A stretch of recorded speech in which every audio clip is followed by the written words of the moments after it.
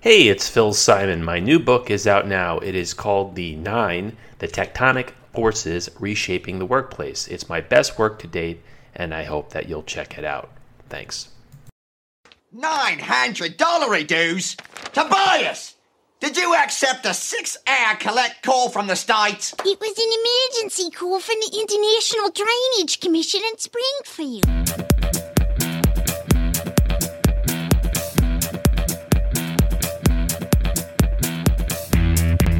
Conversations about Collaboration, episode 71.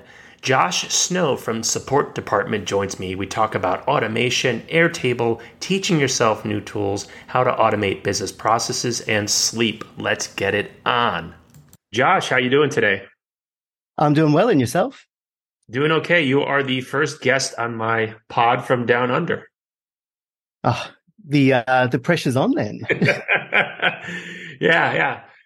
Let's jump right into it. I'm fascinated with this notion of no code and low code, and by extension, citizen developers.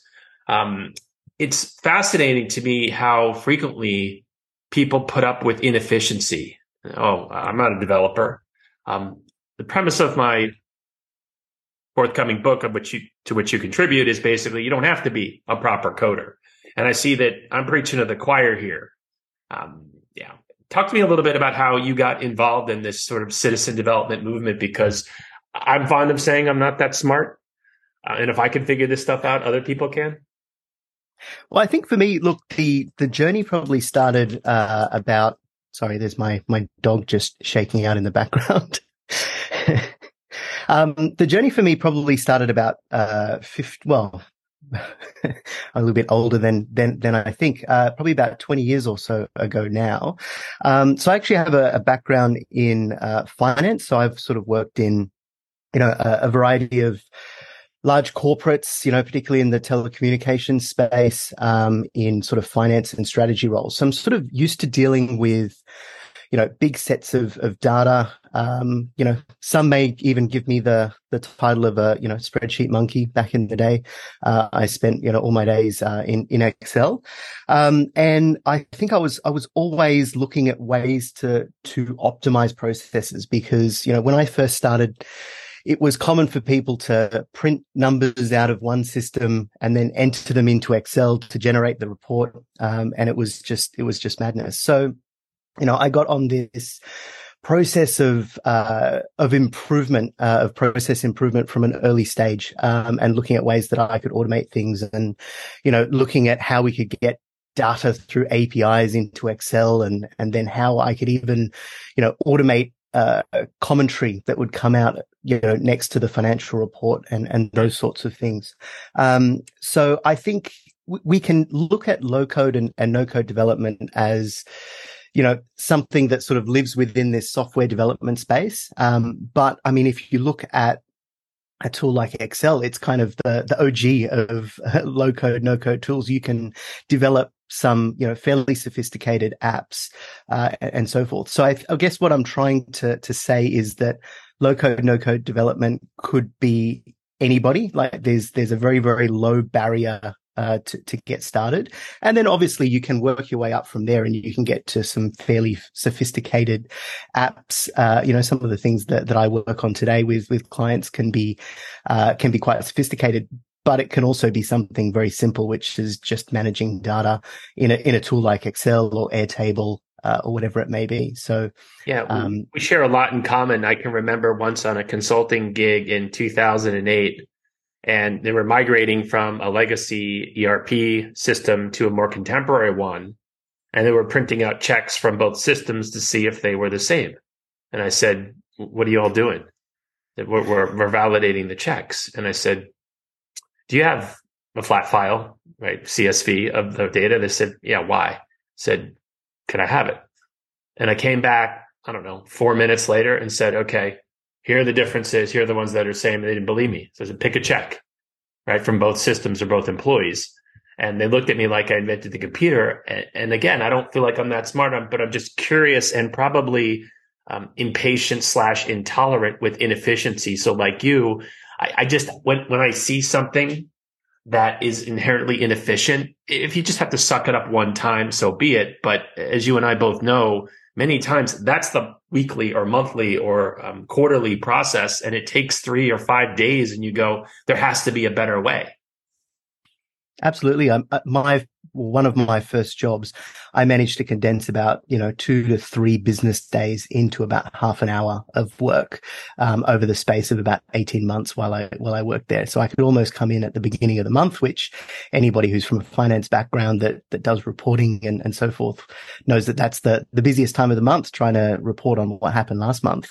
And I could almost sort of come in and press a button and everything would refresh and kind of go from there. So I think the efficiency, driving efficiency from even some of these very unsophisticated outputs, or probably a better way to say it is that, financial reporting and performance reporting for the law firm that I was working at the time, I wasn't doing anything big and sophisticated. It was, here was the revenue last month versus last quarter versus last year.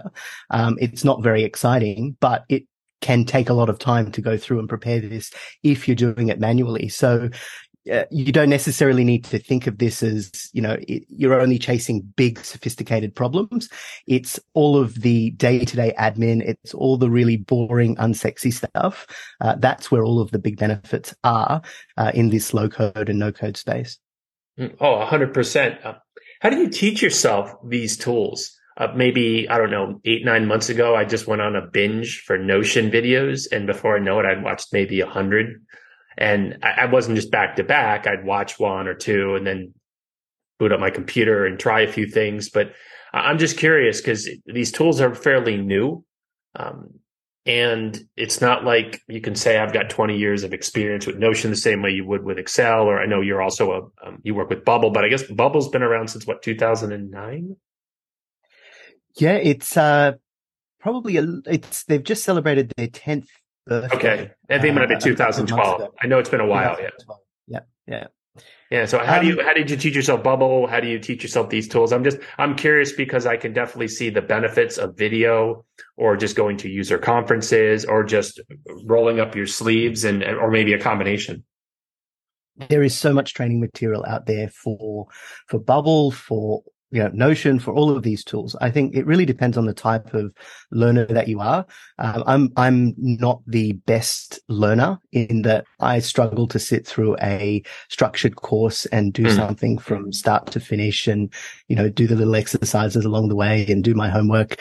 But there are those courses. There's plenty of those kind of boot camps and different courses that have been created by, typically small creators. I don't know that there's many big training organizations working on these things, but you can go onto a platform like Gumroad and you'll probably find, 20, 50, 100 courses that'll teach you Notion, Bubble, Airtable, whatever you want to learn. Or you can be somebody like me that just sits there until 4 o'clock in the morning, works all weekend, just trying to solve problems as they come up. So just dive straight into the problem and, come out the other end, having probably learned what you needed plus, a mile more, in the process. So that was my very sort of unsophisticated way of getting into the world of, no code and learning Bubble. Spending a lot of time on their forum, watching a lot of YouTube videos. There's an incredible amount of free content on YouTube. And I have paid for the odd course here and there. And yeah, so the barriers to learning are pretty low. These courses are not thousands of dollars. They're not, this pro Excel course that your company paid for 10 years ago that cost, $5,000 or something like that. We're talking $20, $50, $100 for the paid courses. Maybe a little higher than that if it's a little bit more involved, but, you can also find a significant amount of free content as well. 100%. But from what I know of you, Josh, you're self-aware enough to say not everyone has the time or the desire to do all that, which I guess is the sort of main idea behind supportdepartment.io, right?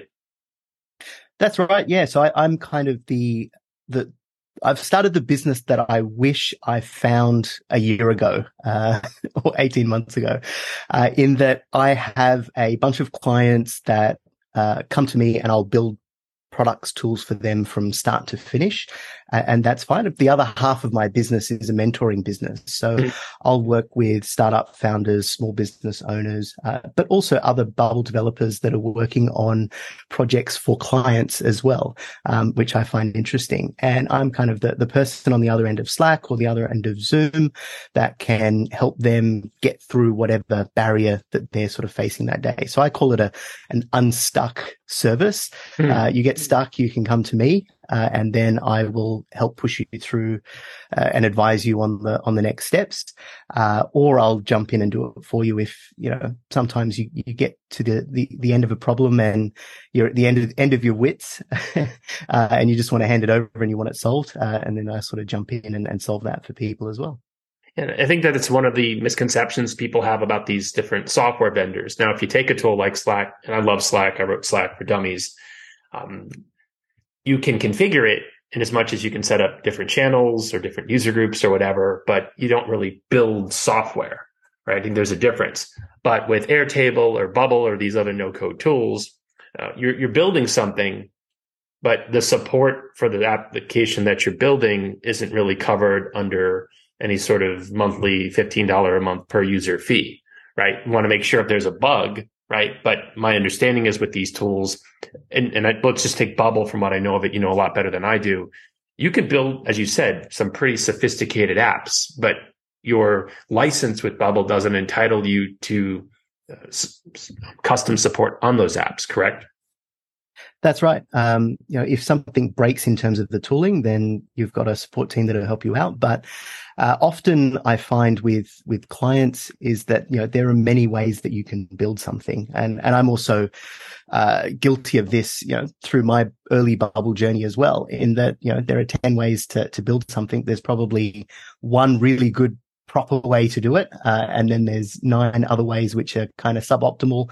And depending on what happens next, might actually cause a bit of grief for you as well. So you can kind of get yourself into a little bit of a tangle, 3-6 months down the road based on decisions that you've made at the very beginning. So bringing in someone like myself, and there's a number of others offering similar services as well, even just to talk through things like architecture, even if you kind of know the answer, or there's 2 or 3 different possible ways of moving forward, you don't really know the pros and cons, or you just want some assurance of, okay, before I get started with my database and building my whole app off this database, is this the right structure? Is it going to support what I'm trying to build today?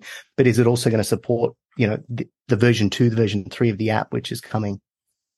Oh, 100%. And I've been using Airtable on and off for about a year and a half. I am by no means an expert, but I do know this.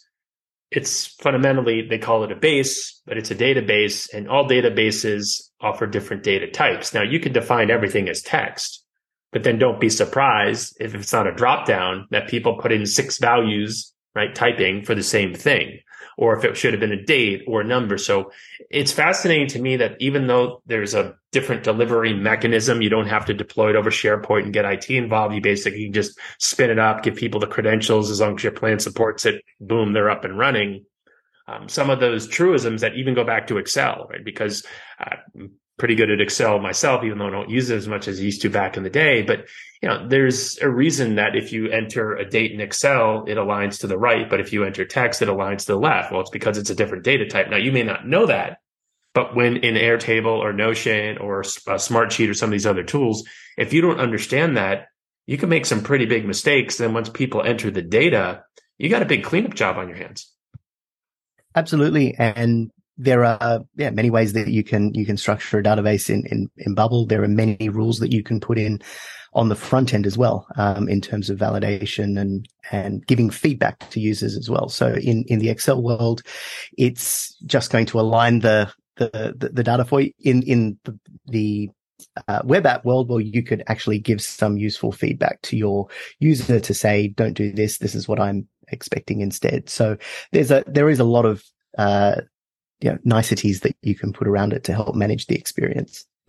I find that once you have the kind of mindset that both you and I have, if something is manual, you just say there has to be a better way to do this. You don't accept it. And I know that one of the tools that you've developed is this integration between Stripe and Google Sheets. Knowing that you have got a finance background, that doesn't really surprise me, but I'm just amazed when I go into Zapier and look at all the different things you can connect. And I know there are other tools like Make.com and IFTT and Workato and all that, but it's just remarkable what you can connect through the APIs. I mean, it's insane.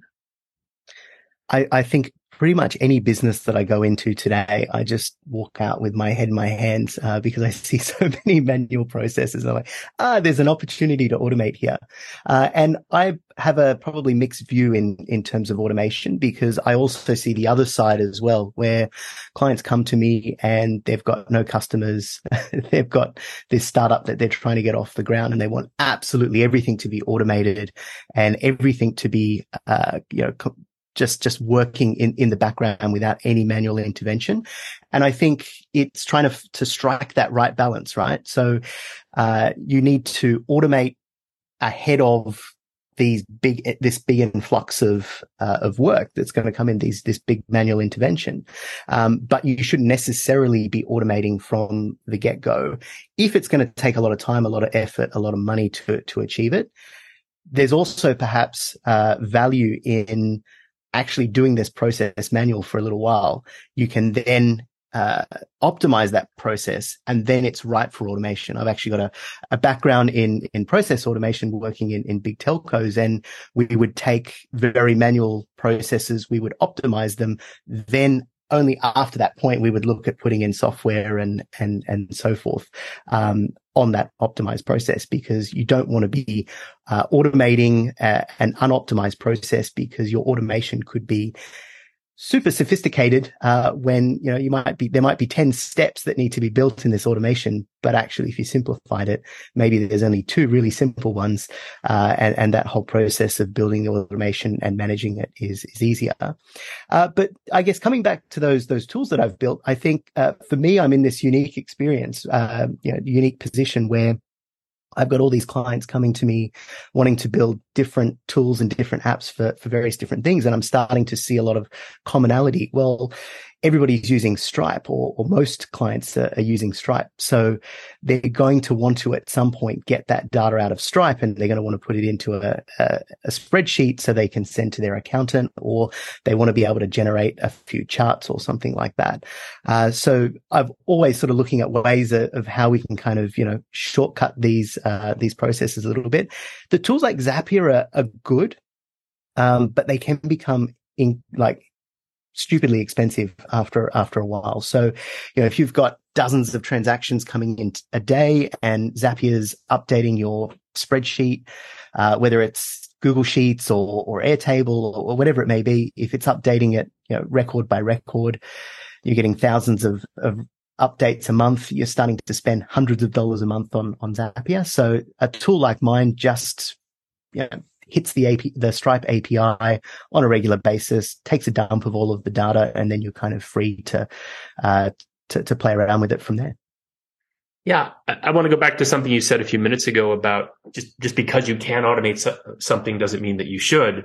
So I thought about this because I'm developing a website for a friend, and she's a big Notion fan, and we can absolutely embed a Notion form. I think it's notionforms.so. And there's a free version, there's a paid version. Looks like the free version is going to be good enough. And then when people fill out the form, boom, there's an entry into Notion. You get a notification. It's all in one place. We absolutely can automate that. I don't know if we will, though, because what's to stop someone from putting in a spam record? And if you've got one every month, big deal, you delete it. But what if you've got 10 a day? Right. But within those 10, you have a legitimate one. I think there's the tendency to go, just a bunch of spam, and to delete something that actually matters.